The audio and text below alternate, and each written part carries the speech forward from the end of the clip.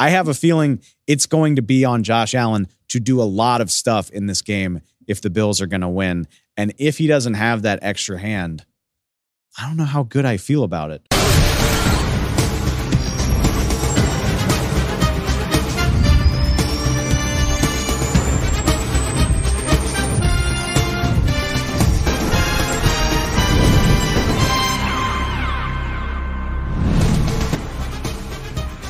Welcome into the NFL on Fox podcast presented by Verizon. I'm Dave Hellman, and the news cycle continues to turn. It's divisional weekend in the NFL playoffs. Got 4 bangers to talk about on the show. Also, coaching news galore. We had to retape part of the show last night because Mike McCarthy was retained by the Dallas Cowboys. Coaching hires, the cycle continues to churn. Talk in a minute about some interviews, some big-time candidates potentially nearing some jobs. We also have another guest on the show today. We got Vikings safety Cameron Bynum stopping by to talk about his season. The Vikings defense under Brian Flores. Really enjoyed that conversation with him. Got all the news, all the breakdowns, all the interviews you need heading up to Super Bowl 58. To get all of it, make sure you're subscribed to the show, please. Go find us on Spotify, Apple Podcasts, the YouTube channel, wherever you get your podcasts, wherever you get your news. We find out every single day there's something new happening in the news cycle, so you're going to want to stay up to date. Why not let the NFL on podcast help you do that? All right. This is the divisional round preview. That's what we're going to do here. We're going to take a closer look at all 4 of the matchups this weekend, but I'm just going to try to update you as far as things stand with the hiring cycle as it stands right now in the NFL. I'm going to guess we'll have some more concrete news by Monday to report somewhere. We'll have an announcement, an official tweet with the cool photoshopped graphic next week. But heading into the weekend, just so you're aware, it does feel like things are heating up, specifically with some of the bigger name coaches in the NFL. Not just the LA Chargers, but now the Atlanta Falcons have officially interviewed Michigan Wolverines head coach Jim Harbaugh. Won the national title for Michigan a couple weeks ago. It feels almost inevitable that Harbaugh winds up in the NFL, but still talking to several teams. We'll see if he makes the leap here, I would imagine, in the coming days. Probably the hottest name among assistant coaches in this hiring cycle, Detroit offensive coordinator Ben Johnson has interviews coming up in the next couple of days with Carolina, Washington, the Chargers again, and the Seattle Seahawks. So most of the openings in the NFL very interested in the guy that's helped rejuvenate the Detroit Lions and that offense with Jared Goff. Should also mention right out here in LA, Titans coach Mike Vrabel has also interviewed with the Chargers. Chargers just cast in a wide net. I personally think it's the most desirable job just because you have Justin Herbert already in place. So yeah, take your pick. You want the established current NFL head coach in Vrabel? Do you want the former NFL coach turned successful college coach in Jim Harbaugh? Do you want an assistant? Any number of ways you could go with that. Also worth pointing out, it was Mike McCarthy on Wednesday/Thursday getting retained. He talked to reporters in Dallas Thursday morning. That is officially official. He says, we've built a championship standard in Dallas. It's just not a world championship yet. It's technically true. They've won the NFC East twice while he's been there. Cowboy fans will just wait to see what they do after that in Mike McCarthy's next season. Also, another guy facing some scrutiny, Mike Tomlin, told reporters Thursday he expects he's going to get a contract extension sometime in 2024. He says he's not really worried about the timing of it. Remember, after the playoff loss to Buffalo, he was asked about having 1 year left on his deal, and he stormed off. As I said, he was probably just pissed off in the moment. That's exactly what he said later. So not worried about the long-term future for Mike Tomlin. Didn't really think we should be. The more interesting note coming out of Pittsburgh is that he does confirm Kenny Pickett is going to have competition for the starting quarterback job this coming year. Is that Mason Rudolph? Is that somebody else? If it's Mason Rudolph, no offense, that's not particularly intriguing to me. But if the Steelers are interested in pursuing outside options whether it's a free agent or a trade or the draft, whatever, that suddenly becomes very, very interesting. We'll see exactly what they have in mind. We got all spring to talk about that. And I'm saving the juiciest one for last. Going back to Atlanta, they did interview Jim Harbaugh. But then there's the other guy, the most accomplished coach in NFL history who has now been unemployed for a week or so. The Falcons have already talked to Bill Belichick. Belichick met one-on-one with team owner Arthur Blank earlier in the week. Felt very predictable just because the Falcons, at least initially, hadn't been diving in to the coaching market. They hadn't submitted a lot of requests. Seemed like they were intent on Belichick. And now you see the two main guys they've been tied to are Harbaugh and Belichick. So it seems like Atlanta is really interested in taking a very, very big swing. Now comes the news. Belichick is going to have another interview, a more in-depth one with more members of the Falcons organization sometime this weekend. So starting Friday at some point in the next few days, we could find out Bill Belichick is the next head coach of the Atlanta Falcons. I guess we'll see how this second interview goes. I can't believe a guy with 6 Super Bowl rings as a head coach and another 2 as a D coordinator needs to do a second interview. Like, what, are you going to call my references? You're going to call Robert Kraft and say, did he really win the 6 Super Bowls? Like, I don't know. What else is there left to say when you're hiring a guy with that resume? Be that as it may, that's what the Falcons are going to do. We'll see if Bill winds up there. All right. We can get into that in more detail next week and in the weeks to come. So many offseason storylines, but there are still 8 teams playing. That is the main purpose of this episode. We're going to preview the divisional round. Where better to start than our game here on Fox, the Saturday night contest between the San Francisco 49ers and the Green Bay Packers. Of course, Kevin Burkhardt and Greg Olson are going to be there. Greg joins us now. Maybe not a matchup we were expecting, with Green Bay pulling off the first 7-2 upset in playoff history, but it certainly looks awfully enticing. All right, Greg, I want to start here for Niners Packers, and I will acknowledge I think it's one of the oldest cliches in football, but I'm curious for your thoughts on it as a player. The Niners, not only did they get the bye week, but a lot of their starters took the final week of the regular season off. So I mean, that is a lengthy time to sit and not be in it. And meanwhile, the Packers have been playing high stakes games for 2, 3, 4 weeks in a row at this point. Does that, that whole, being hot, being clicking versus resting, does that carry any weight for you? I think it's a fair point. I think every team has different records and different success or lack thereof on and off bye weeks, on and off long breaks. I think what we've seen, I think San Francisco is one of those teams that coming off buys, coming off, downtimes, think back earlier in the year, they lose 3 in a row, they go into their bye, and then they come off the bye, and all of a sudden they look back like the San Francisco team. So I think a team like them, to get this time off, recharge, I think they come out fast. I think they come out aggressive. That's kind of their play style to begin with. So I think every team, every coach handles by week 18 combination thereof a little bit differently. I don't blame Shanahan for sitting the guys that he did. I think, you'd hate yourself if, God forbid, one of them twisted an ankle or, whatever in a meaningless game. So I think he handled it right. I think they've shown that they have the guys that are capable of coming off the bye, handling their business, and coming back fresh, fast. And I expect it to be that case this time.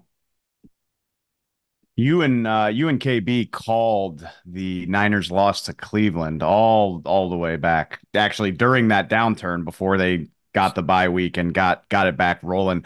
For you as somebody calling the game, how deep do you look into a team's season? Is that game informative to you at this point, or is it really more about how these teams here are playing over the last, 2-3 weeks? Yeah, I think every game kind of tells its own story. I think you can look at play styles. I think you can find trends. You can find, all right, how do they handle man coverage? How do they handle teams that get up and press? How do they handle, teams that zone them out? So there's little trends. I don't know if you're going to find anything definitive. I don't think you can look back at the tape or at any of the numbers and say, okay, when they played bad, it's because teams did this on defense or when teams did this on offense. I think the common thread for San Francisco is when they don't turn the ball over, when they play clean, they're very hard to beat. And when they don't give teams extra possessions, when they don't hurt themselves, I mean, you think to the Baltimore game,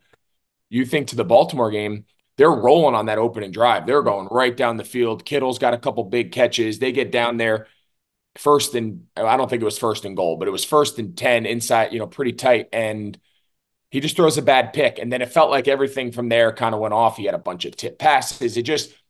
Turnovers seem like the common thread when San Francisco, has games taken from them. So I think that's still their formula. Protect the ball, but still keep their aggressiveness, continue to go out there and push the ball downfield, mix the run and the pass on offense, and then defensively fly around to the ball, create their own turnovers. I think they lead the league in interception. So their style of ball, when they play it, they are very hard to beat. They're one of the top. You could say them. They're in the top 2, and they might be 1. So as far as the teams left in the playoffs, so it's a tough beat. But as we've seen, when they don't play their best, a couple teams have gotten them.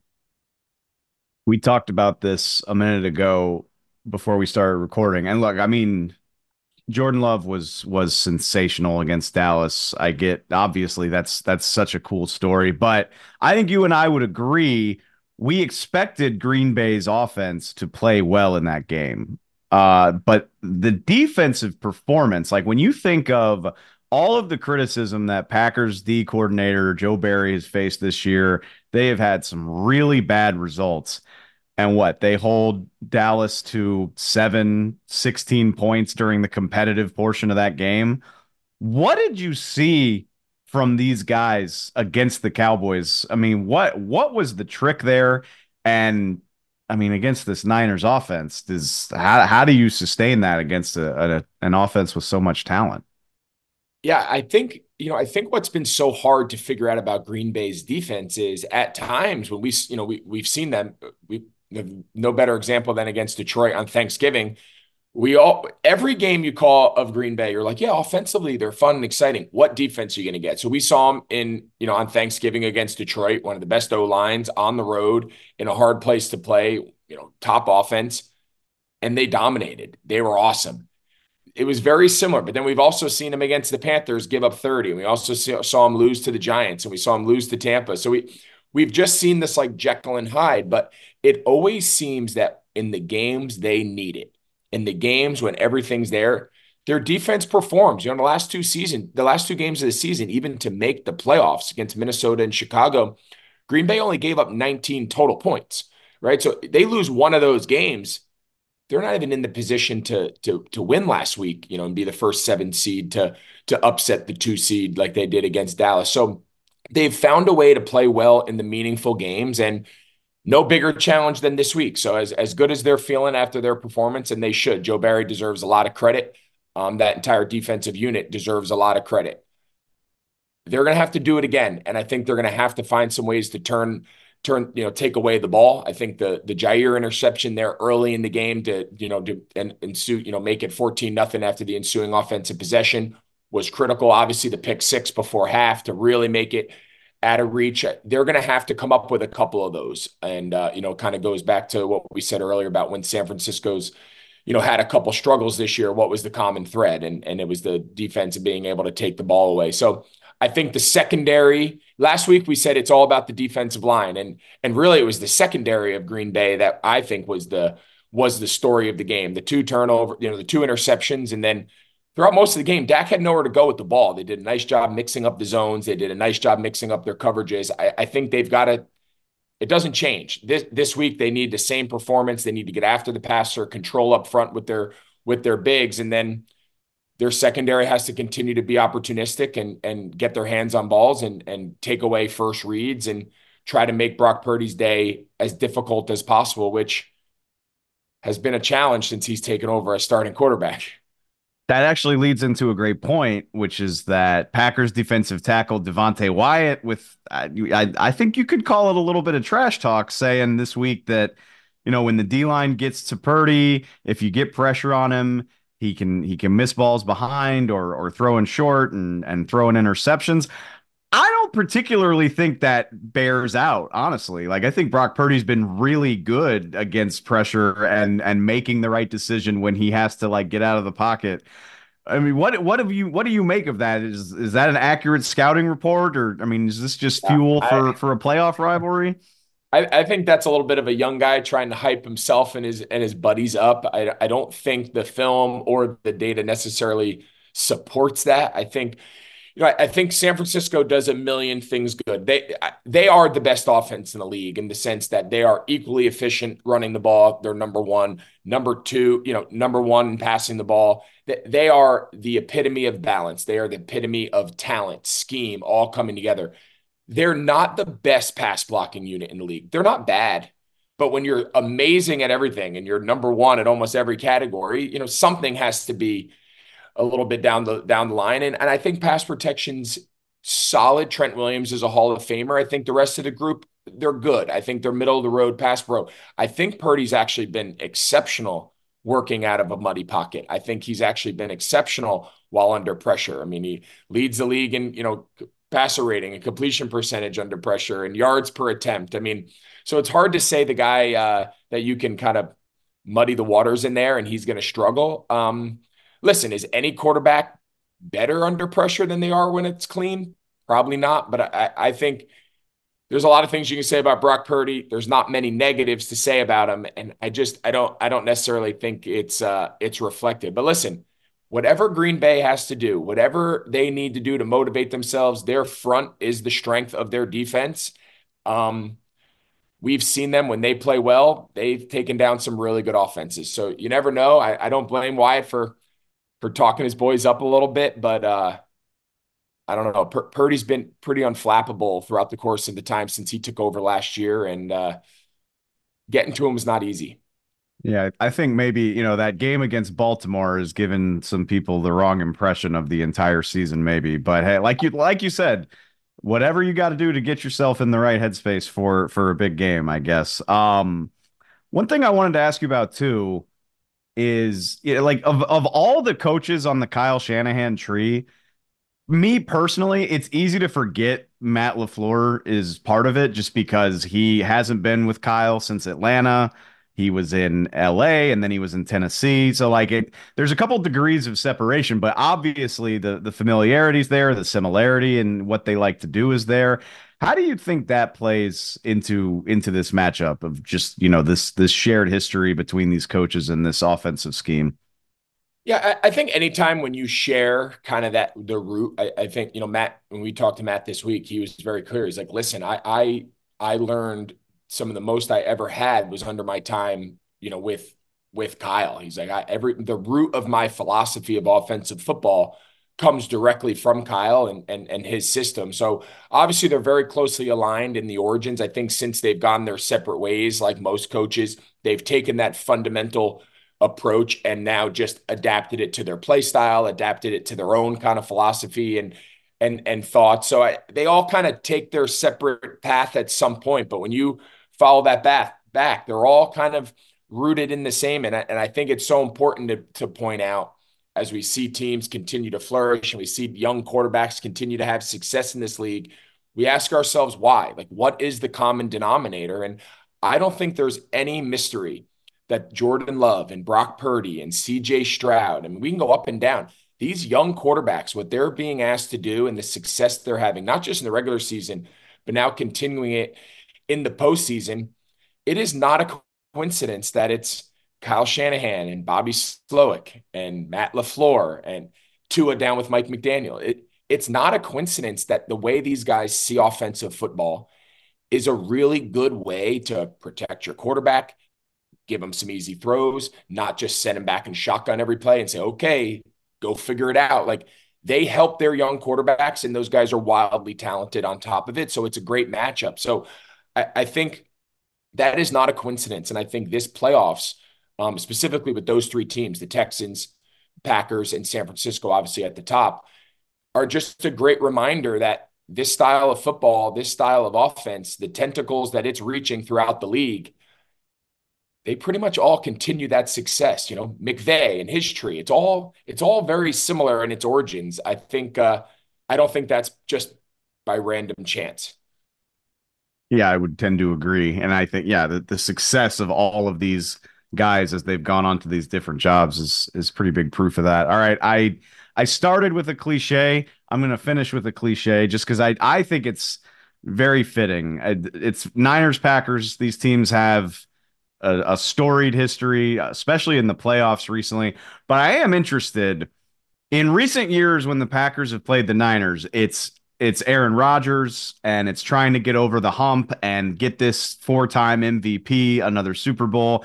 A lot of pressure on the Green Bay Packers in these matchups recently. And now it feels like the narrative is kind of flipped where I mean the Packers are just this young team. It almost feels like they don't know what they don't know. And this time around it's the Niners who really it feels like there's a lot of pressure to live up to how good this season has been and finally get back to a Super Bowl. Is there anything to that in your opinion that the I mean maybe you saw it with Dallas last week is the way that these expectations can weigh on a team. How do you think that plays into these big playoff matchups? I think it's completely legitimate. I think all of the pressure is on San Francisco. And I think, when you talk to San Francisco and just knowing the guys they have there, you earn the right to have pressure, right? Pressure only comes with teams that there's expectations. Pressure only gets put on teams where there's a lot, a lot on the line. And they've earned that. They've not just earned that this year, but they earned it last year. I mean, they're a fluke situation in the NFC Championship game from who knows? Maybe they end up being in the Super Bowl last year instead of Philly. So they're a team that their success has now led to, okay, that's all fine, but now what? Like, what is that next step? And I think we saw it to a similar degree last week with Dallas. I think Dallas felt tight. I think Dallas felt the weight of the last 28 years on their shoulders. Is this, we got to get over the hump. I think they were confident.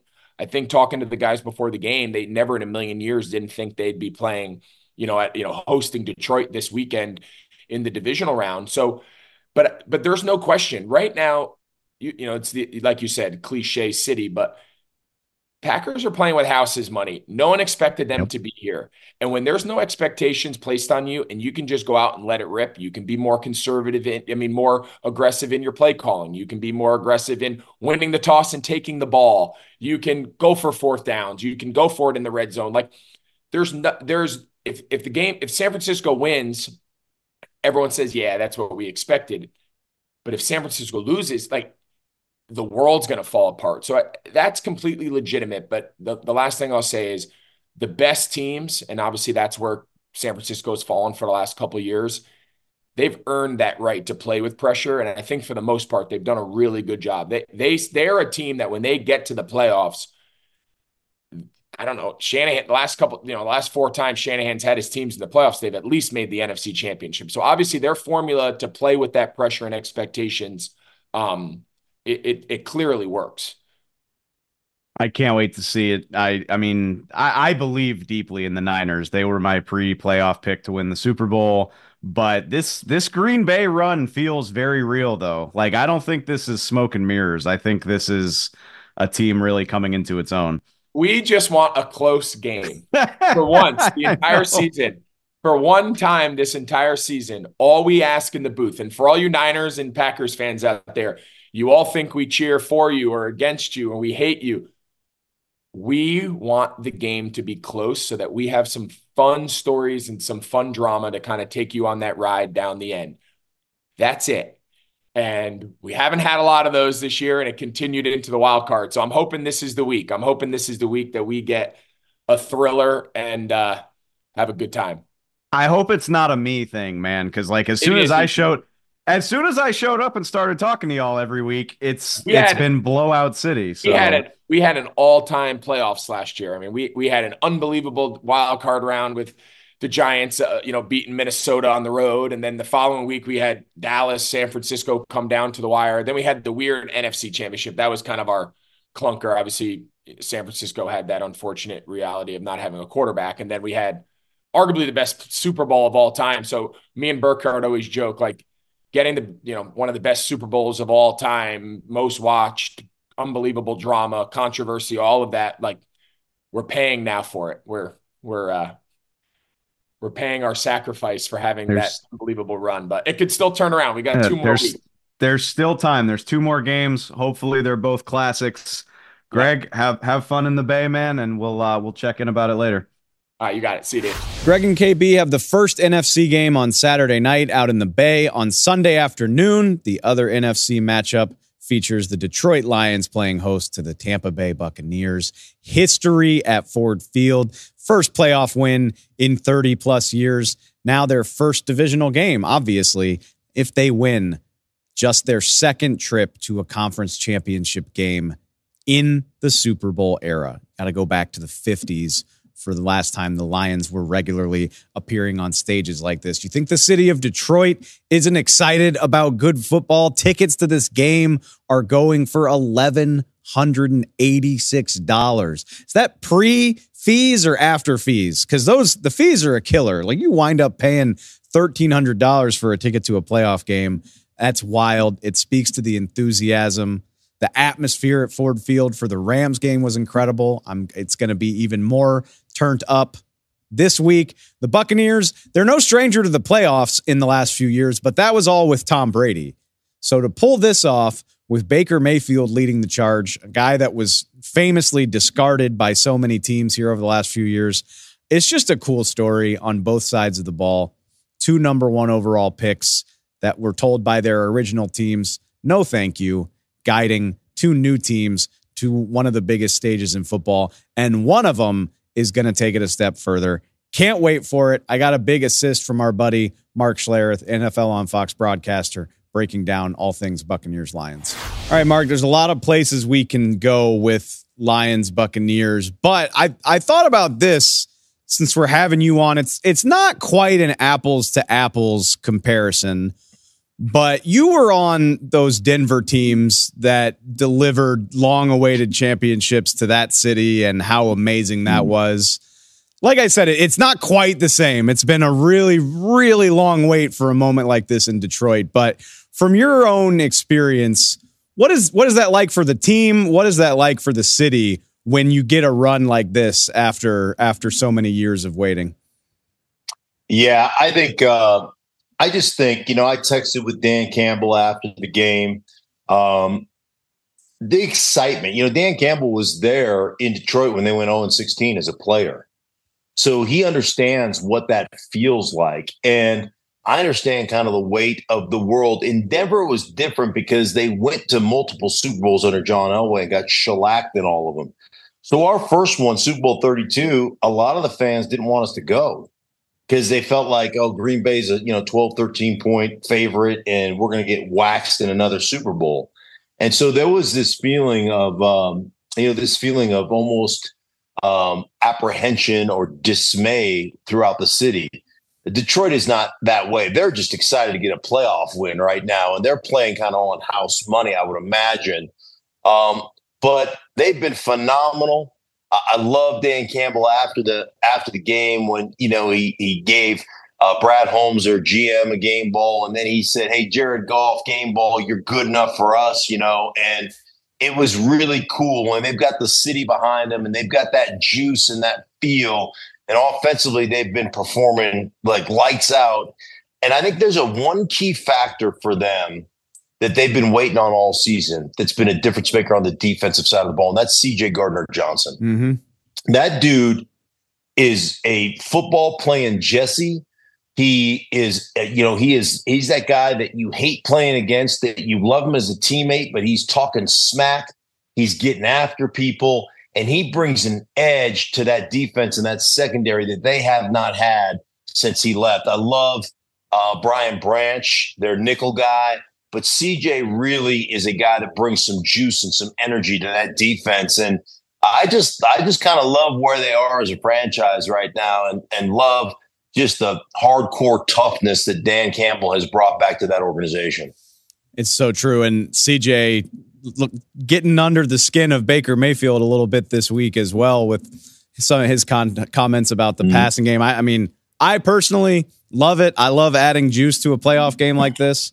But I am curious, Mark, if memory serves, you and Adam Amin called both Lions-Bears games for us. And Yes. obviously one of them, just an incredible rally at the end. Detroit gets it clicking there in the final 4 minutes. The other one, a really rough day at the office for Detroit. So you've kind of seen them at their best and at their worst. I'm curious what you think is the difference. Like what is the key to things getting clicking for them? And maybe also what is the key that can kind of throw them off track? Yeah. Well, what threw them off track was Justin Fields. His ability to run the ball from the quarterback position. Like, no matter how they tried to protect the edge, they didn't have an answer. Like, they just didn't. And they're running zone read stuff and option stuff off the edge. And no, they tried to surf it. They would try to pinch and scrape with a linebacker. They did 8 different things to try to defend it, and none of them worked. Justin cut them up. And then they had the RPO game and the play action stuff off of that. And they really struggled with that. Baker Mayfield ain't doing any of that. The Tampa Bay Buccaneers ain't doing any of that. So, now it comes down to, can you execute the passing game? And that'll be really interesting to see exactly how Baker does in the passing game. I will tell you this. He has been uncanny, especially in the second half of this season, to perform his best in the most critical moments. And I talked to Dave Canales, their offensive coordinator, and he said it's just remarkable what Baker has done in critical moments and the way he has played in critical moments. And it's almost the more pressure that Baker is under, the more pressure that he feels, the better he's going to play in situational football. And so, one thing I'll tell you about the Tampa Bay Buccaneers, they have gotten a run game together. And this is something that I did a Tampa game, and we talked ad nauseum. And I talked with Baker, and I talked with Dave Canales, their OC, and I talked to Todd Bowles about, their run game and getting that going. And they have fixed some of their run game.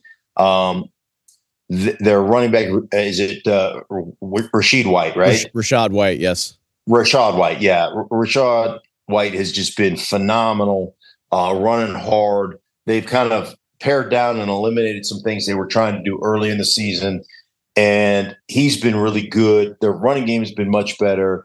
And then when you're talking about, Palmer, the young kid, the rookie, mixed with Chris Godwin, who's one of the best wide receivers and one of the toughest and kind of no-nonsense blockers in the business. And then, of course, with Mike Evans and what he brings, they're formidable. And Otten, if you can get him going like you did in the wild card game against Philadelphia, they're a very, very tough offense to defend. So they're going to be a challenge for Detroit's defense without question. I'm glad you brought up, them kind of finding some extra dimensions, because my thing with the Buccaneers is they've been such a Jekyll and Hyde team. Like, I believe the game that you called against Atlanta, they score 13 points. Their defense is doing everything it can to keep them in the game, and they just can't get enough. They've actually had, I looked this up, they've had 7 games where they score 26 plus points. The passing game is going. They've also had 6 where they can't even get 14 points on the board. So it's a very feast or famine situation. Do you think it's getting that run game going? Is that the extra layer that they needed to be able to sustain some of this success? Yeah. I think if you look at what Houston was able to do, look at what Green Bay did against Dallas. Like, both those guys, both Jordan Love and CJ Stroud had 21 attempts. Playoff football is interesting. As much as we try to morph professional football into college, it's not. The field is different. The hash marks are different. The players are different. So it's just never going to be college football. And I know we keep trying to morph it into that, but show me the team that gets the most attempts rushing the football. Show me the team that can dominate both lines of scrimmage, and I'll show you the team that's going to win every single game.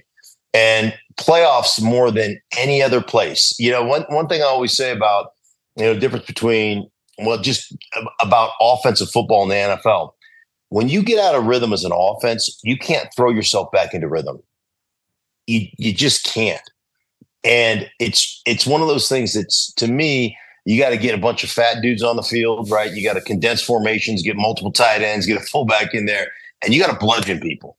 And when you bludgeon people, you get out of that too high shell look and you make them get into a single high safety look and you make a guy reduce in there. And now we got one-on-ones on the outside and we've got alleys, for verticals and everything else. That's how you get yourself back into a rhythm in the passing game. And so many teams are trying to morph into this, let's throw it, 65, 70% of the time and only run it occasionally. That does not work playoff time. It just doesn't. You're not gonna consistently be able to win games doing that. And Tampa certainly has figured that out. And Dave Canales, their OC, has certainly grown from the first couple of weeks of the season to what they're doing right now in the running game. So on the flip side, I love everything you just said. I know I'm speaking to an O lineman. Obviously, I mean, what must you think? I can only imagine it's a very high opinion of what the Detroit Lions do in that regard. Phenomenal offensive line.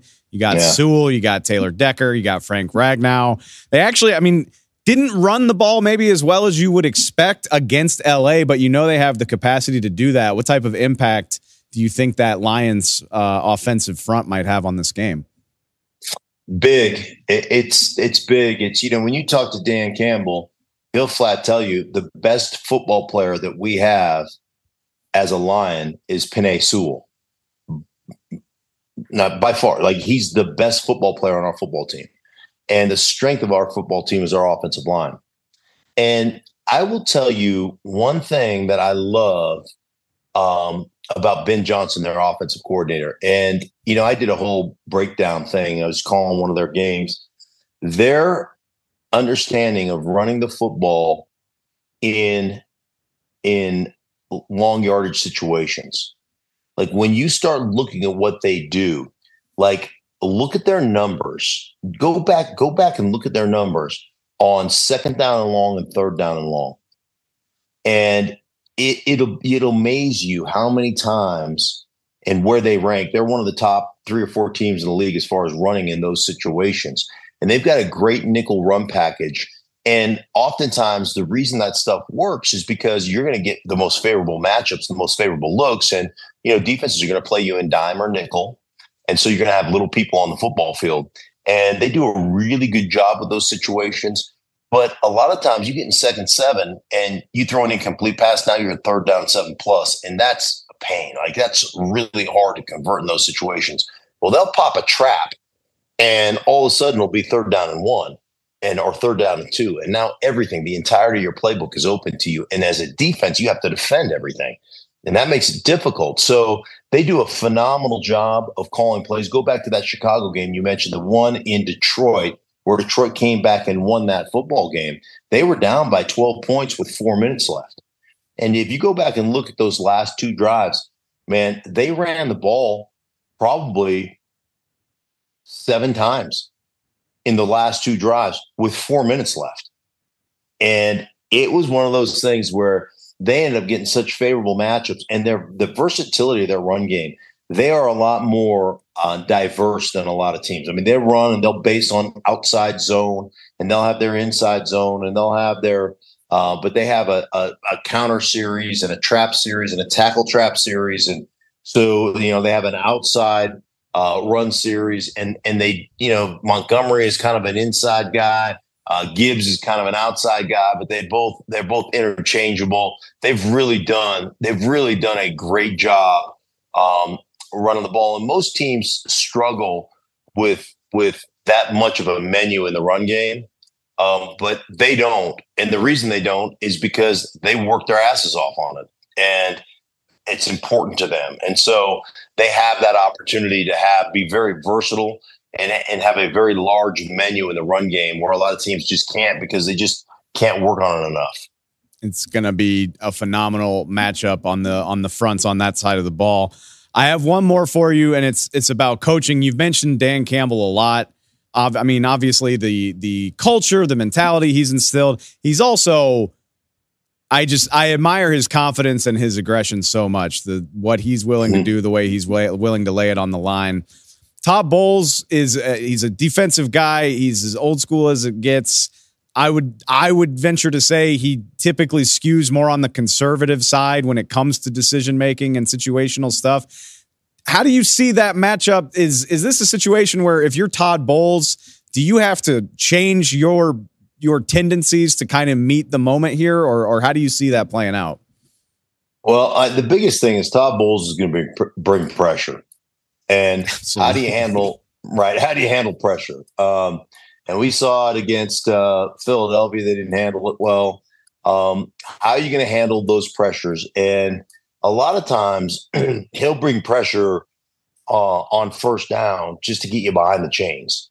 And so, how do you operate on first down versus pressure? What does your run package versus pressure look like? What is your pass? Do you get into the play action off of pressure? What do you do based on the pressure situation you're going to get? And there's a great chess match there. Todd Bowles may be more conservative from the standpoint of going for it on fourth down and some of the things that you look at Dan Campbell, that Dallas game they should have won where, they go for the 2-point conversion, 3 times. And you're like, dude, at some point, just like I always joke around with analytics folks. I go, how many 2-point plays do you think we have as an offense going into any game? Like, we got one that we really like and one that we're okay with. And that's all we've worked on. The rest of them are just regular plays. So it's not like you've got this menu and how many, we've practiced 1 2-point play. So like your menu is very limited, and it always kills me when people are like, "Oh, you got to go for 2 here. You got to go just pick your 2-point play." Like, hey, we don't really have that many of them, so it doesn't work that way, But I admire Dan Campbell. I think one of the things that Dan Campbell probably doesn't get the credit he deserves is the dude is a really smart football guy. Like he really knows football. And, he has this meathead mentality. I think he's really good with that, but I'm telling you, that dude is sharp, and he really knows what he's doing. And you walk in to Detroit over the last couple of years since Dan Campbell's taken over, that's a different building. I mean, a completely different building. Everybody wants to be there. Guys show up early, guys leave late. Players, coaches, the support staff, they all love being in the building. It hasn't been that way in a very long time. And you got to give Dan Campbell all the credit for creating that culture and creating an environment where everybody wants to be in. I've never met Dan, but yeah, what you just said is all the proof I need. The guy knows exactly what he's doing. It's such a cool story. I can't wait to see the environment for this game. I can't wait to see it play out. Mark, I appreciate the time so much, man. Thanks for stopping by. My pleasure, Dave. Take care, buddy. Let's flip over to the AFC, and let's start with the headliner, the last game of the weekend, Sunday evening, the one that everyone's going to be talking about. The Kansas City Chiefs traveling up to face the Buffalo Bills. Patrick Mahomes versus Josh Allen, number 7 overall, number 3 in the playoffs, turning into very much a Tom Brady versus Peyton Manning sort of situation. These guys both still relatively young in their careers and have already played 6-7 times between the two of them. Also, the first road playoff game of Patrick Mahomes' career, not including the 3 Super Bowls. It is worth pointing out he had to play a Super Bowl in Tampa Bay's home stadium. Still technically a neutral site. He started 15 playoff games. Not one has been in a true road environment. Not one has been in front of a raucous crowd like the Bills Mafia is going to be on Sunday night. Maybe people are tired of hearing about it. I don't care. It's incredible. I don't know how often we will see this. If Patrick Mahomes loses to the Bills on Sunday, it'll be the first time in his career that he made the playoffs and didn't at least get to the conference championship game. He's been doing this every year since 2018. I don't get tired of thinking about that special type of dominance. We'll see if the Bills have enough to trip him up a round earlier than he's used to. Like I said, the quarterbacks take center stage here. Josh and Pat are 3-3 against each other. Bills 3-1 in the regular season and actually All 3 wins are at Arrowhead. The home quarterback has yet to win a regular season game in this series. The Chiefs' one regular season win came in Buffalo in 2021.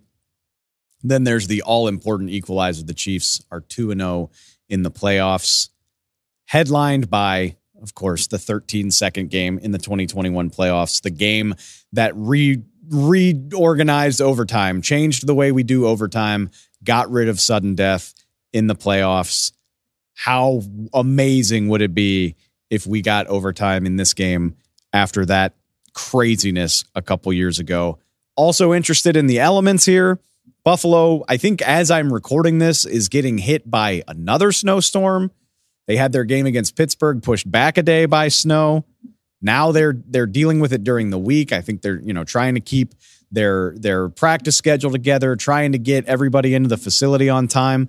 Doesn't sound like it's going to be an issue on Sunday. I'm seeing temperatures in the teens and 20s with no snow in the forecast right now, which sounds balmy compared to the conditions we saw last weekend. Kansas City Chiefs beat the Dolphins in minus temperatures.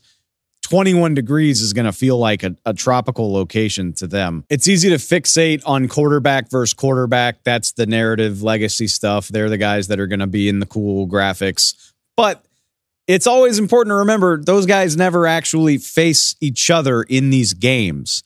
So I want to choose to focus instead on these matchups. Number one being Patrick Mahomes going against a Buffalo defense that is beat to hell right now. The Bills have 6 players as of recording not participating in practice. 4 of the 6 are on the defensive side of the ball. We saw Terrell Bernard exit with an injury against Pittsburgh, as well as starting cornerback Christian Benford. Keep in mind, those guys are playing already thin positions. Terrell Bernard stepped in for All-Pro Matt Milano, who they lost months ago. And also, the Bills cornerbacks have lost plenty of players over the course of the year, most notably Tre'Davious White. Fellow corners Rasul Douglas and Teron Johnson are also dealing with things right now. The math of following the league tells me that multiple of these guys are going to find a way. If Bernard finds a way onto the field, especially, kudos to him after being carted off in an air cast with that ankle injury on Monday afternoon. Unbelievable toughness to even be in a position to play this game. But the point being, the Bills are going to be at a disadvantage purely from a bodies standpoint. And what better time for the Chiefs? We know how their passing game has struggled at times this year. They haven't been able to lean on anybody consistently. It was Rashee Rice last week. Maybe he can carry that over, especially with injuries at the cornerback position. But the other thing I'm looking at, especially with the injury to Terrell Bernard, is maybe this is finally a week where Travis Kelce breaks out and does his thing. The conditions are going to be better than they were last week, and Travis Kelce can feast over the middle of the field. That's a problem when your starting middle linebacker, who's not really your starting linebacker, is potentially out or at least hobbled. I bet you Patrick Mahomes is going to find the Chiefs linebackers and find a way to make them pay. That is absolutely what I would do. The X factor here is how well the Bills pressure Mahomes. I do think they have the personnel to do it. Leonard Floyd, Greg Rousseau, Ed Oliver. Can they affect Mahomes? Can they affect him while containing him? Remember how much Mahomes scrambling against Miami did to help them win that game.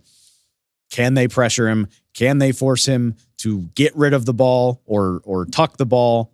Whatever you can do to keep him from taking advantage of the favorable matchups they might have in the passing game. But yeah, I'm looking at Travis Kelce and maybe the running backs, Isaiah Pacheco, Clyde Edwards-Helaire, to take advantage of the middle of the field. I think it's going to be susceptible.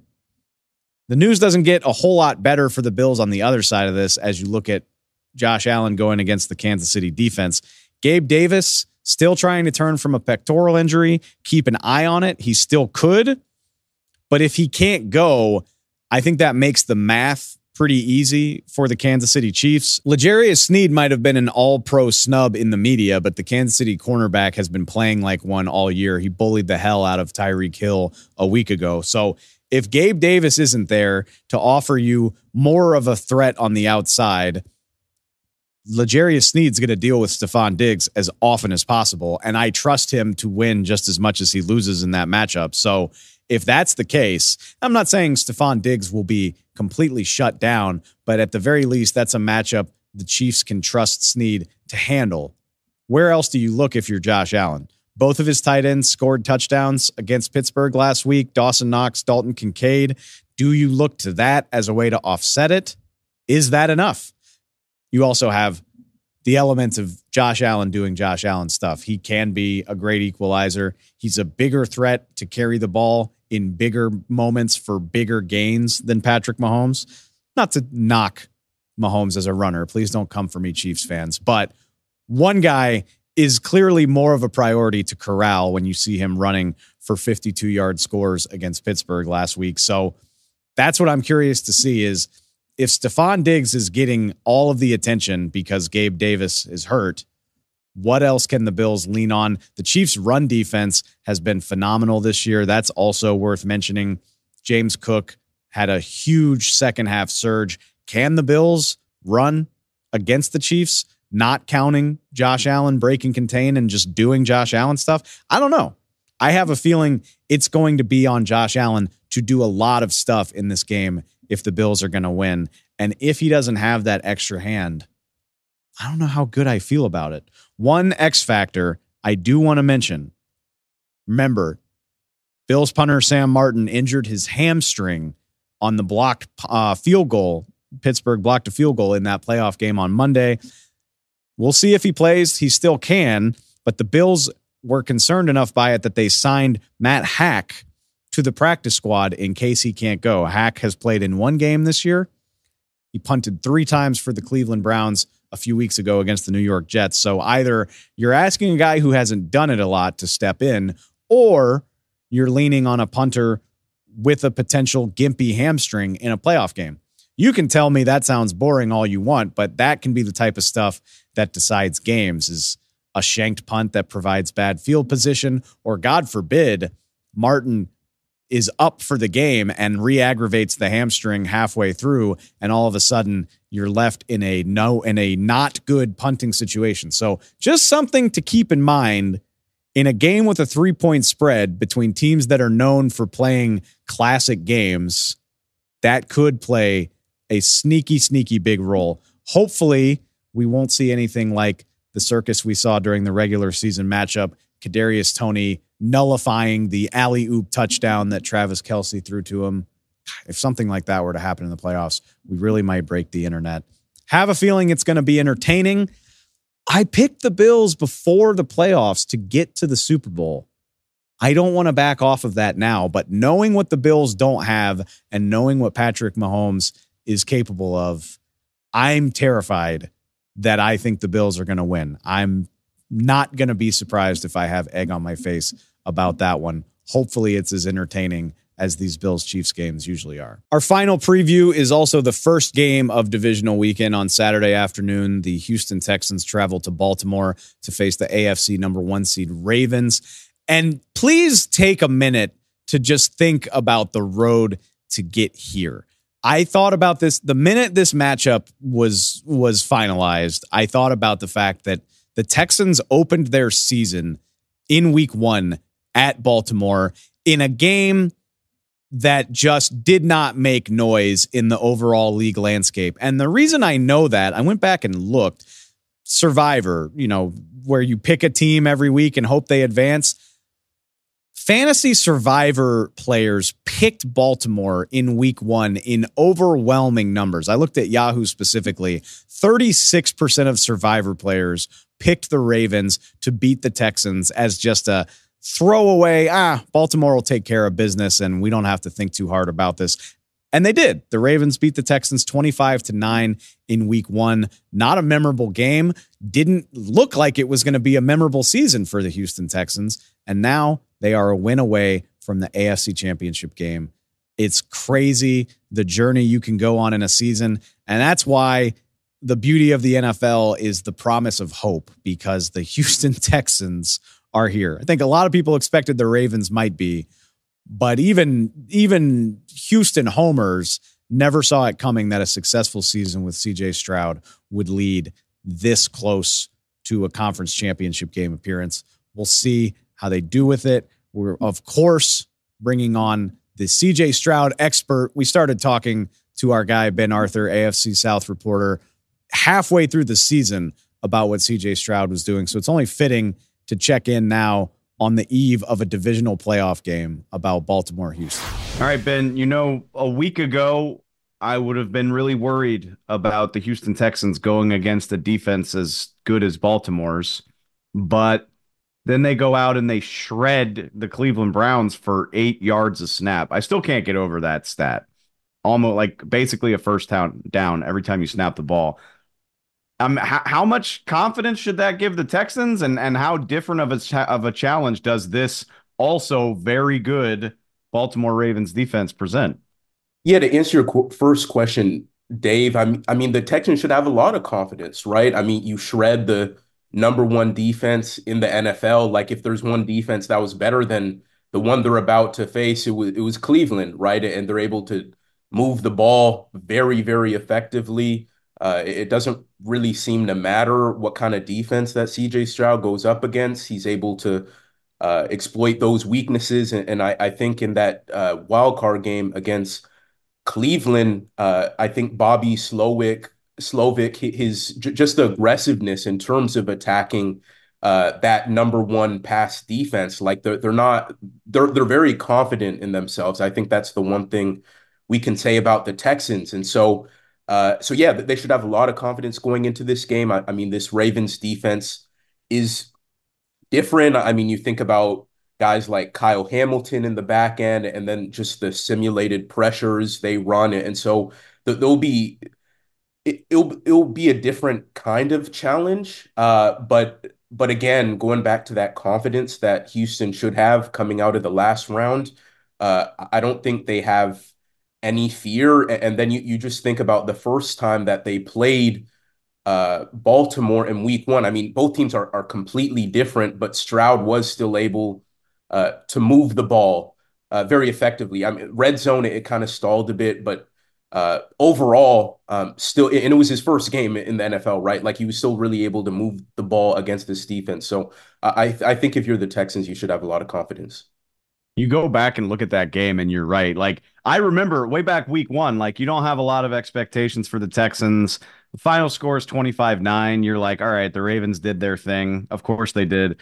Then you go look at it and you're like, CJ Stroud played pretty damn well in this game. Yeah. All things considered for a debut.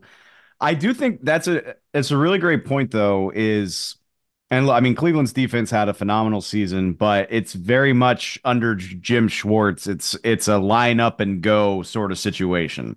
And I do think this may be a little bit more intricate of a challenge for CJ, just in terms of how versatile the Ravens are. I talked to Marcus Williams about this on the show last week, just about all the different things they can do, the different places they can line guys up.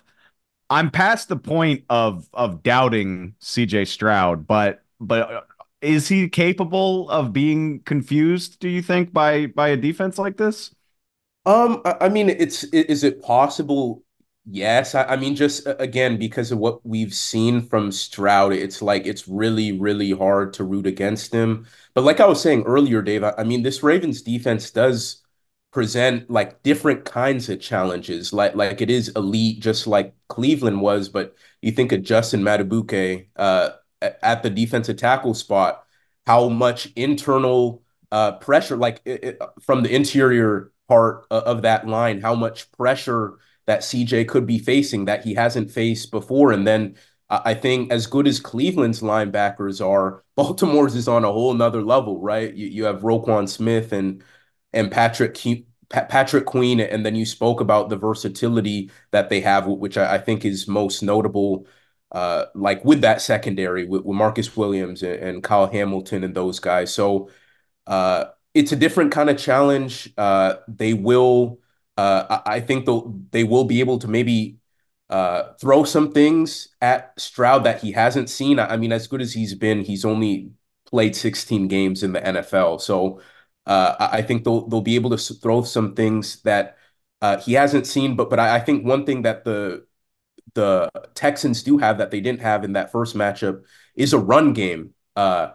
Damian Pierce was still the starter in that season opener, and he really struggled. And we know we've talked about this on the pod, right? Like just how much Devin Singletary has meant to this Texans offense, and really being like a top three running back the second half of the season. So I think even like from the passing game perspective, if they are able to uh, throw some stuff at Stroud that maybe they're not expecting or whatever, I think just having a guy like Singletary back there to take some pressure off it is really going to help them. I got to give you a ton of credit for this. You mentioned it before, the way that Derek Stingley played against Cleveland the other day and what he was able to do to Amari Cooper. I'm curious for your thoughts on how the Texans play this Baltimore offense. I don't think there are as obvious places to start with the Browns, like with the Ravens as there were with the Browns. You know, Cleveland, you got Amari, you got David Njoku, and it all kind of goes from there. It seems like the Ravens have a more diverse cast of characters. Where do you think the Texans focus in trying to slow Lamar Jackson and these guys down? Yeah, I think the big thing, Dave, is that Mark Andrews might play. I mean, that's huge, right? He's one of the Which is best. incredible, by the Yeah, way. Yeah. yeah, just considering the injury, right, and missing what the last 6 weeks of the regular season, how much of a challenge he's going to be because he is Lamar's favorite target. I mean, they came into the NFL together in Baltimore in 2018. Last several years, he's been an insurance blanket for him, and all that jazz. And so I think just if you're the Texans, you're expecting him to play and just figuring out, okay, like how best are we going to account for someone like that? I think that's number one. I think number two, if I'm the Texans, if I'm D'Amico Ryans, I'm really concerned about Zay Flowers and D'Amico talked about it in his press conference this week, but just how shifty he is, and we know he broke some of the Ravens rookie receiving records, but just how dynamic he is and uh, all season and really in the second half of the year, the Texans really struggle containing those explosive pass plays. We even saw it early in that Browns game where they let David Njoku get behind the defense and who is it? Bryant, I can't remember his first name, that tight end for the Browns. Harrison Bryant, I Harrison believe, right? Bryant and that, yeah, Harrison Bryant and another receiver as well. It may have been Amari Cooper, may have been someone else, but they have been what my point is, they have been susceptible to some of these big plays in the past game. So when you think about how dynamic Zay Flowers is, I'm concerned about that too. And Odell has, we've seen him play really well in the postseason with the Rams, for instance. So like you said, it is a diverse cast of weapons, a different kind of challenge that the Texans will be facing. But again, I think it really starts with Mark Andrews because that's Lamar's number one target. And so I think if you can start there, then I think you give yourself as good of a chance as possible into a tough environment. This one goes without saying. Although it's interesting, Lamar Jackson likely going to win MVP, had a phenomenal year, but by Lamar Jackson standards, hasn't been this like week in, week out rushing threat, right? Like it's been more choosing his spots this season than I think we've seen in other years. I'm curious how D'Amico Ryan handles that. Obviously, I mean, the old adage is like pressure. I mean, pressuring the quarterback is good most of the time, but it almost feels like that can be a mistake against Lamar Jackson. What is the game plan here for trying to put pressure on the guy without, breaking contain and ruining your defensive alignment? I like if we had the answer to this, somebody would have done it by now, Yeah, obviously. But I guess what is the approach? yeah, it's really tough, Dave. I think if you're the Texans, you're encouraged because that first matchup, and again, that was 4 months ago, right? Season opener. From the Ravens' perspective, it was Lamar's first game with Todd Monken, and so they were still figuring things out. But they did get a lot of pressure that game. Will Anderson had his first career sack. I believe they sacked him 4 times. And so I think if you're Houston, you look at some of those things that you did well in that game. The Texans, when they have had everyone healthy, they have been a pretty good pressure team. Even if the sacks haven't necessarily been at the top of the league, they have been great at generating pressure. Uh, so I think you start there and you just think about Will Anderson and Jonathan Grenard's health because they've been on the injury report for the last pretty much the last month. Jonathan Grenard missed some games. So you just hope that they're as healthy as possible. And I know their D tackles too have been banged up too. So uh, you just hope that they're as healthy as possible to try to contain him. But yeah, and then I think as much as possible, trying to make the Ravens one dimensional in that uh, kind of trying to kind of shutting this down. These running backs, right? Like you have a what Justice Hill and Gus Edwards, and they just signed some. Oh, it was Dalvin Cook. Um, so and the Texans have been really good against the run this season, and so I think as much as possible, like if you're able to kind of eliminate the run game, and I know Lamar has been better as a passer this year, but uh, just trying to put everything on Lamar's shoulders as much as possible, if that makes sense, gives yourself the best chance to win. Because I mean, as you said, I mean he's very elusive.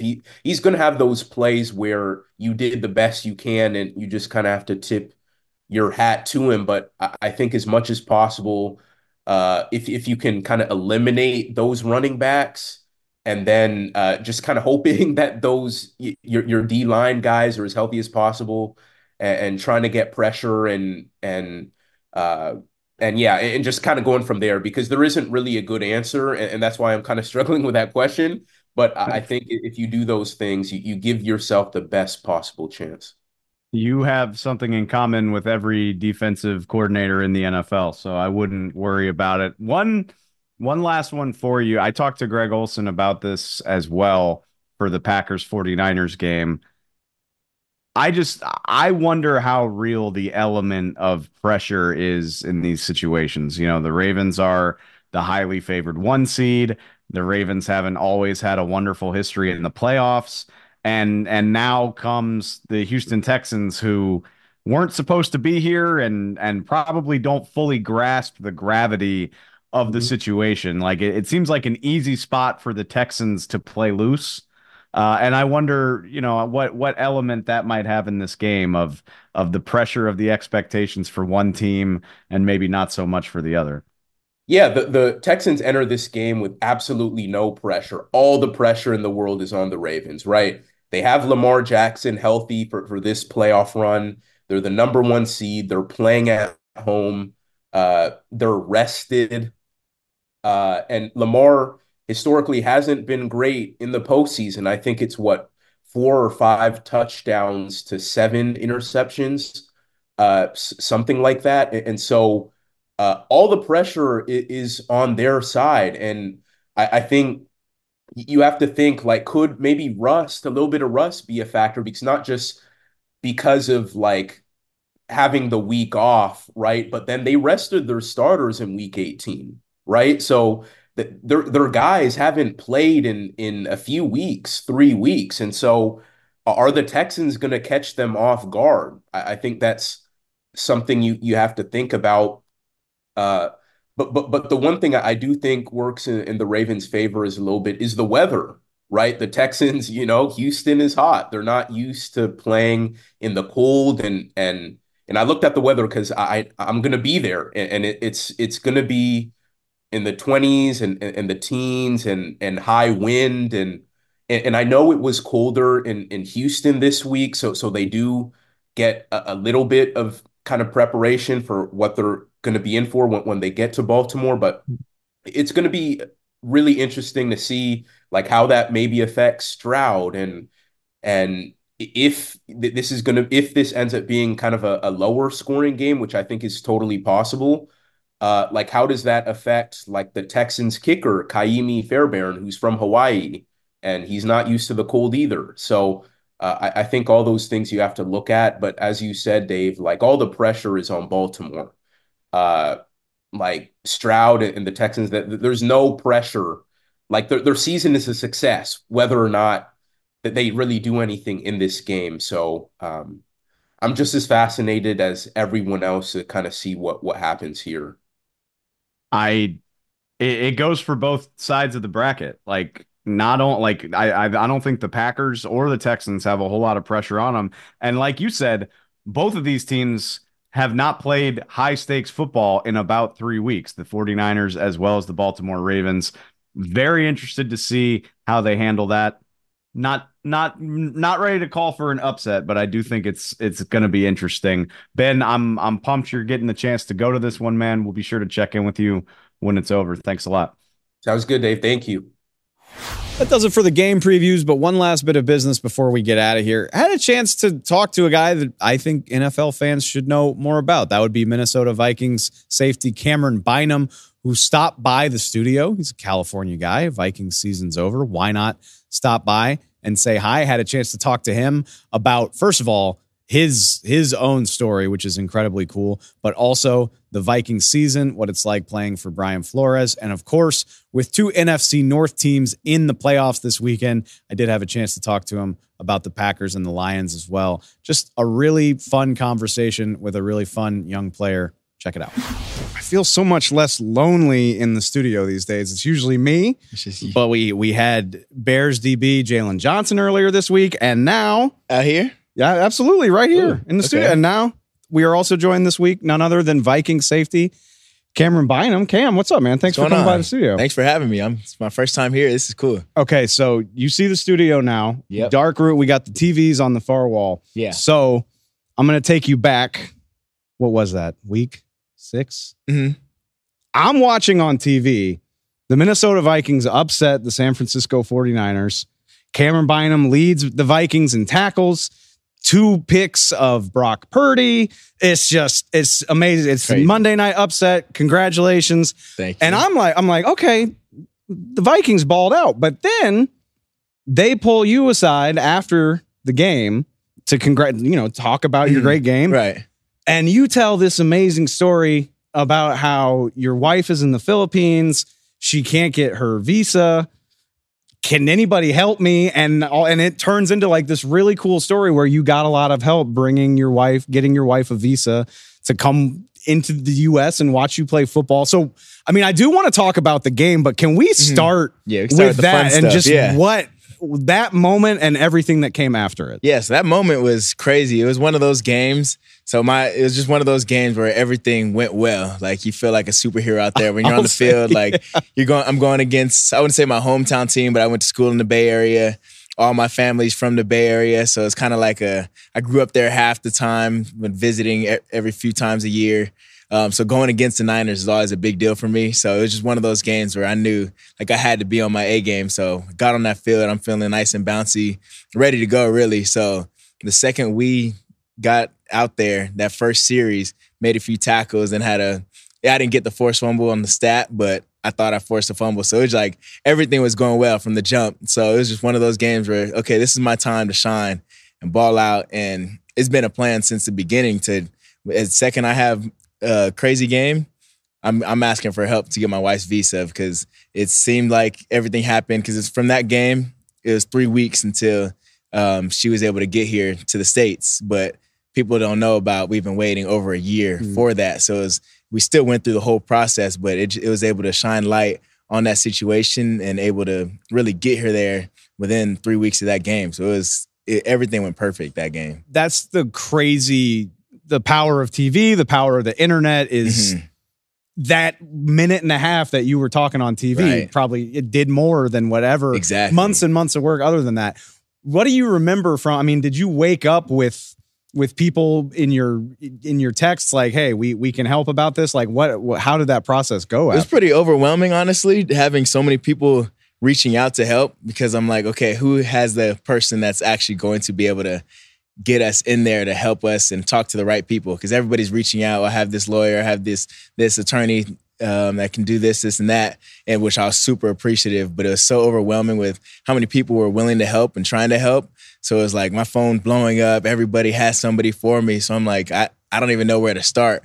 But really, everything got taken care of with my legal team that I already had, and just with everything going on, it got in the right people saw it, and they were able to help and make sure that we get the application the right way and make sure we get applied. And she had an appointment and still had to do her interview out there. So we still had to go through the whole process, but just it being seen by people for sure helped and really put us in front of the right people to be able to make it happen. So between the personal component and then having that game against the Niners of all teams, I mean, right, it's got to rank pretty high up there in the Cam Bynum moments. Oh, right? Yeah. I think that's probably, I'd say that's the game of my life. I think, I can't think of any other game where I felt better on the field as far as like in control of my play and just feeling crispy out there on the field, but also the results of being able to have that game on that night, Monday night game.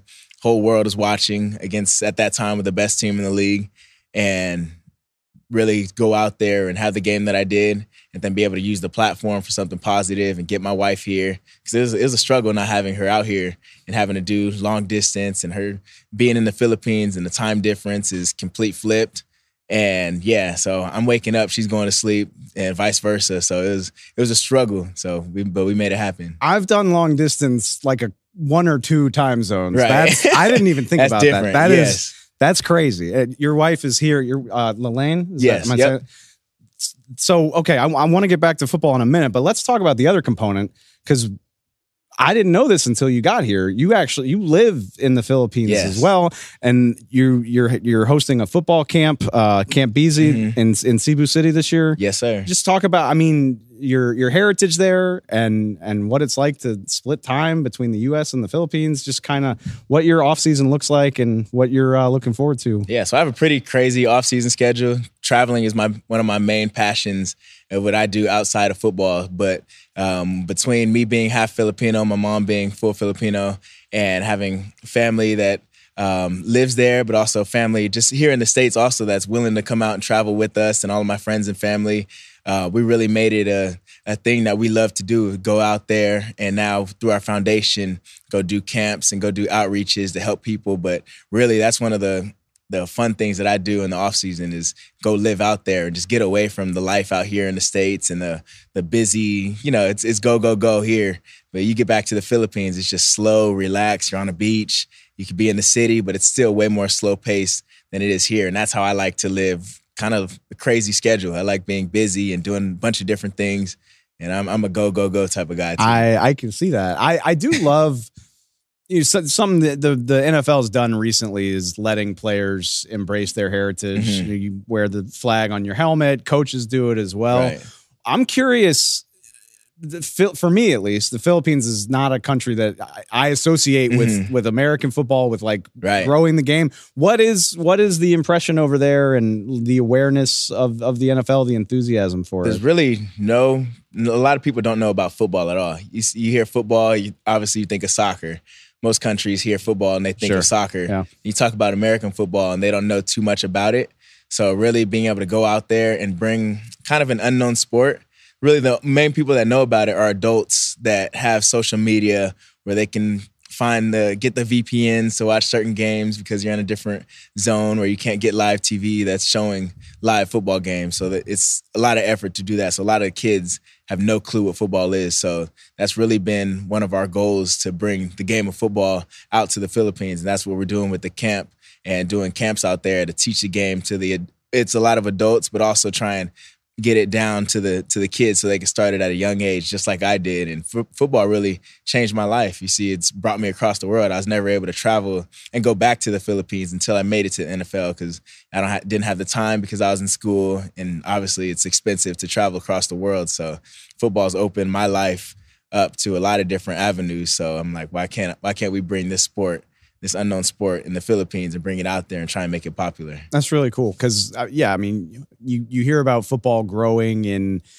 parts of Europe and popular in South America, but to bring it to a place where maybe there's not as much enthusiasm for it. Right. I think that's really cool. Okay. Career year. Yes. For you, year 3 with the Minnesota Vikings. And we can take this in a number of different directions, but I've had so much fun this year watching Brian Flores dial stuff up for you guys. Like it's such a chaotic defense, and I mean that in a good way. It is. He's going to blitz. He's going to bring the house more than anybody. It's going to be coming from different directions.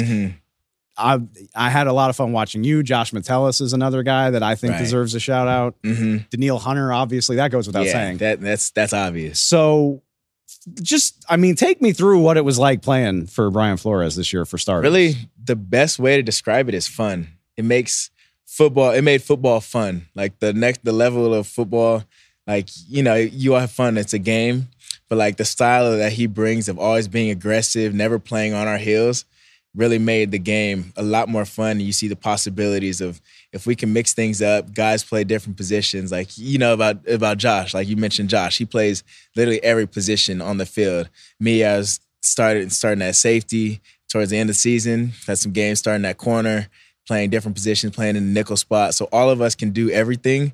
So it's never an easy tell for the offense. So really mixing that up and being able to play fast and knowing that we're sending pressure so we can play free.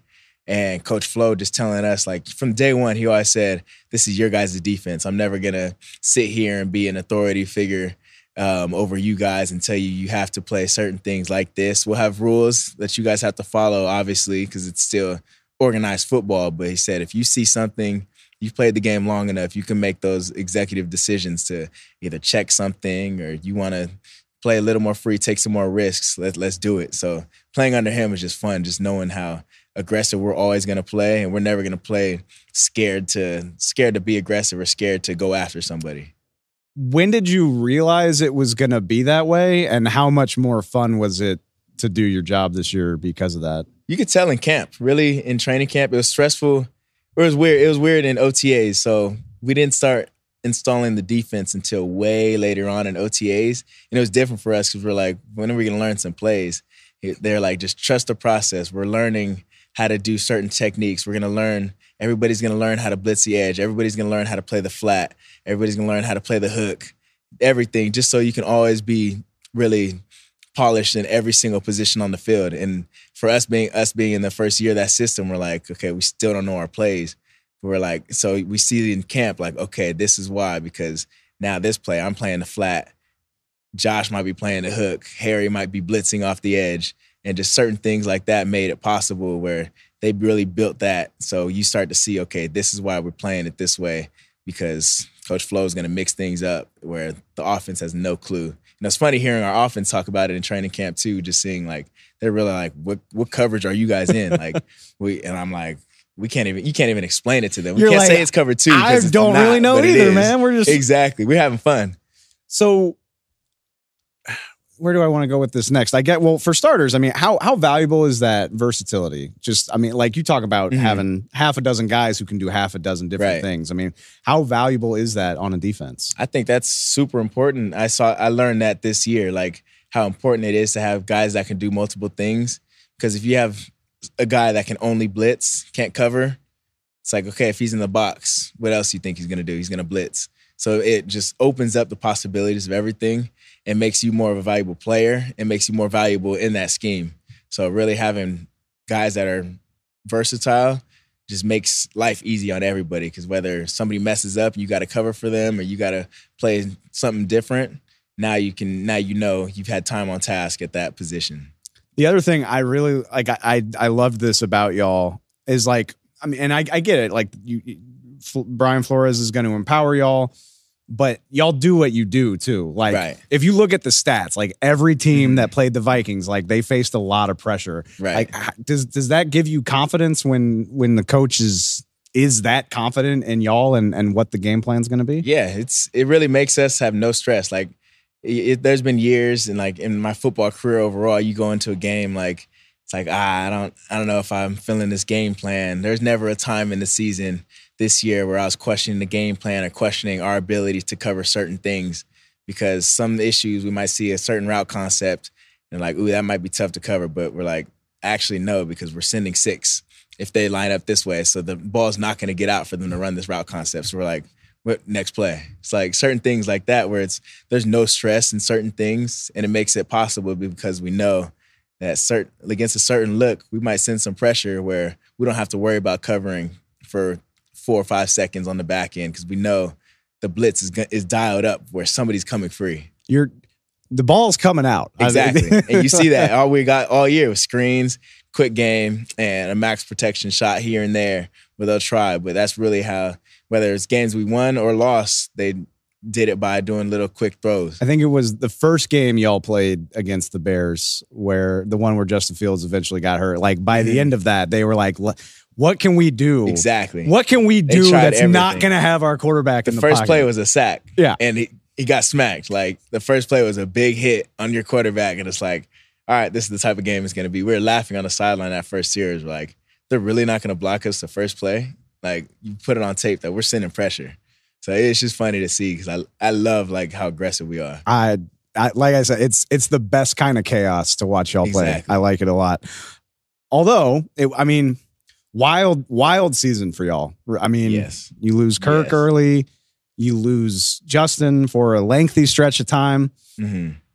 Josh Dobbs comes in, like that crazy game against Atlanta. Like, what a year. And I get it. Like you're playing football for a living. I get it. Like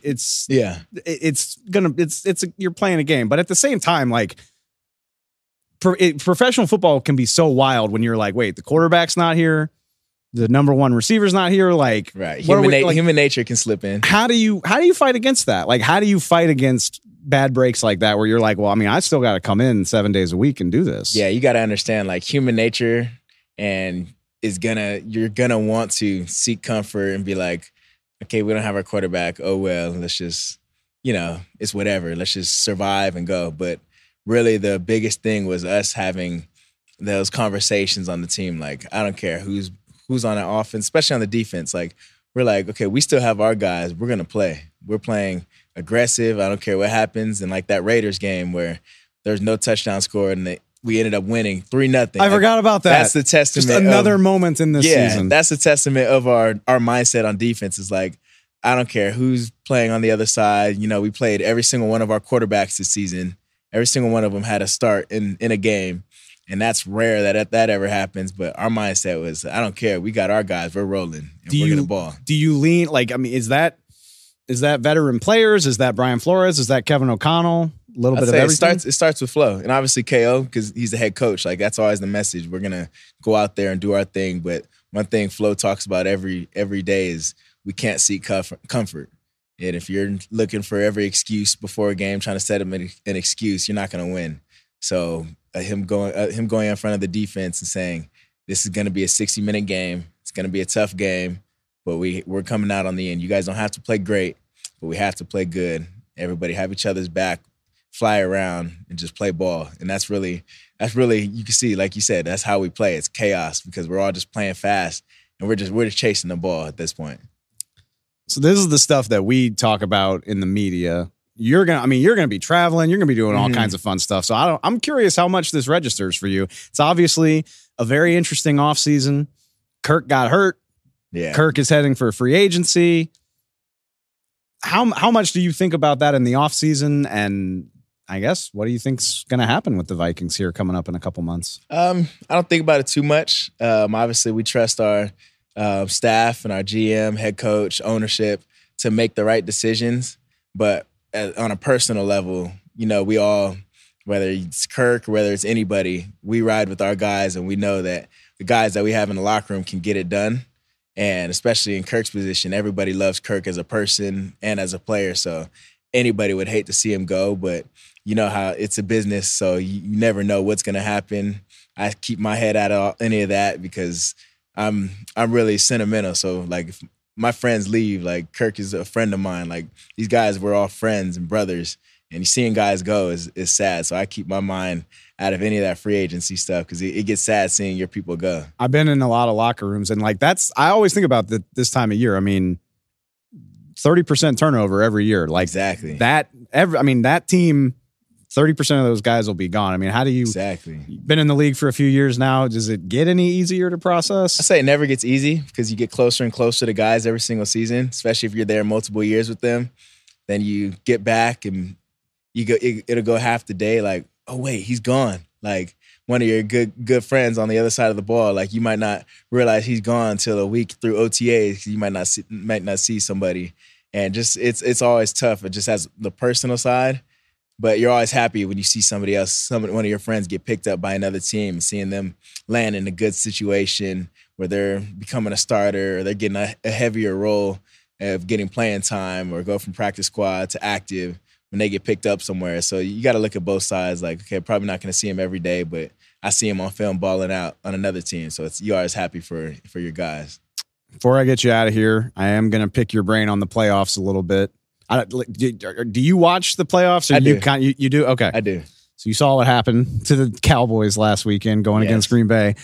You guys, y'all got a lick on Jordan Love and the Packers earlier in the season and went the other way late in the season. I asked Jalen Johnson the same thing. Like when you get a look at a guy like Jordan Love early and it's not clicking for Green Bay, you saw it when it was clicking. What did you notice about the difference there over the course of the season? I say it was a whole different team second time around. I have a lot of respect for Jordan. I've been knowing him since high school. We played on the same 7-on-7 team, so I know what type of player he is, and I know he kind of caught some criticism early in his career and whatnot, but we see what he's doing. He's really a great player, and we see he turned the team around. And obviously it all falls back on your quarterback, and he's been balling. So you see the team is balling, offense and defense, and everybody's catching that momentum from him. So it was a whole different team second time around, and I know that all the young guys, all their pieces are coming together. So it was cool to watch and see like the transformation of that team, but obviously they're still our rivals. So you can never give them too much praise. But as a person, especially with Jordan, a lot of respect for him. I know he's a great player. Correct me if I'm wrong. The Vikings played all 4 of the NFC teams that are left right now, right? Yes. Detroit, Tampa, San Francisco, Green Bay. What are you looking forward to about these matchups? What do you think of? I guess I'll go over it since they're in your division as well, the Lions. What do you make of this Lions Buccaneers matchup? What strikes you as interesting about that? I'd say the Lions are a really good team. They've been firing all year, especially when Goff is balling. He's been going crazy lately, so we expect that to be a high-scoring game on their end. But Tampa Bay looked good the other night. They sure did. They looked really good. Offense, defense looks crazy. So it's really complete teams on both ends. But I would say, obviously, with any other game, whoever comes out playing better that night is going to be victorious. But that's going to be a good matchup because Tampa Bay's they're peaking at the right time, and that's what you see right now. Todd Bowles looked like he took a page out of the Brian Flores playbook, like just saw that? Putting pressure. They were sending people every play. Get people in Jalen Hurts' face. I don't care where it's coming from. Send Winfield every play. They sending somebody every single play. It was fun to watch that game. It really was. It was fun to watch y'all this season, man. This has been a really fun conversation, Cam. I'm glad you came by. I appreciate the time. I know you're traveling, but if you're back in LA and you want to hop on, you just let me know and we'll make it happen. Yep, you got my number. Call me whenever. I'll be here. Appreciate it. Love the studio. Love the TVs too, especially this picture behind. That's nice. It's kind of nice. Make sure you get a screenshot. Yeah, of Cam. There we go. Get some extra TV time with that. Appreciate it, man. Yep. Thank you. That does it to the show. Thanks again to all my guests today. Thanks again to Cam Bynum for stopping by the studio. Enjoy the divisional round of the playoffs. We will be back on Monday to break it all down, all 4 games. We will have analysis. We will have recaps. We will have previews of the conference championship games to come, whatever they may be. We'll also be sure to update you on whatever coaching news pops off.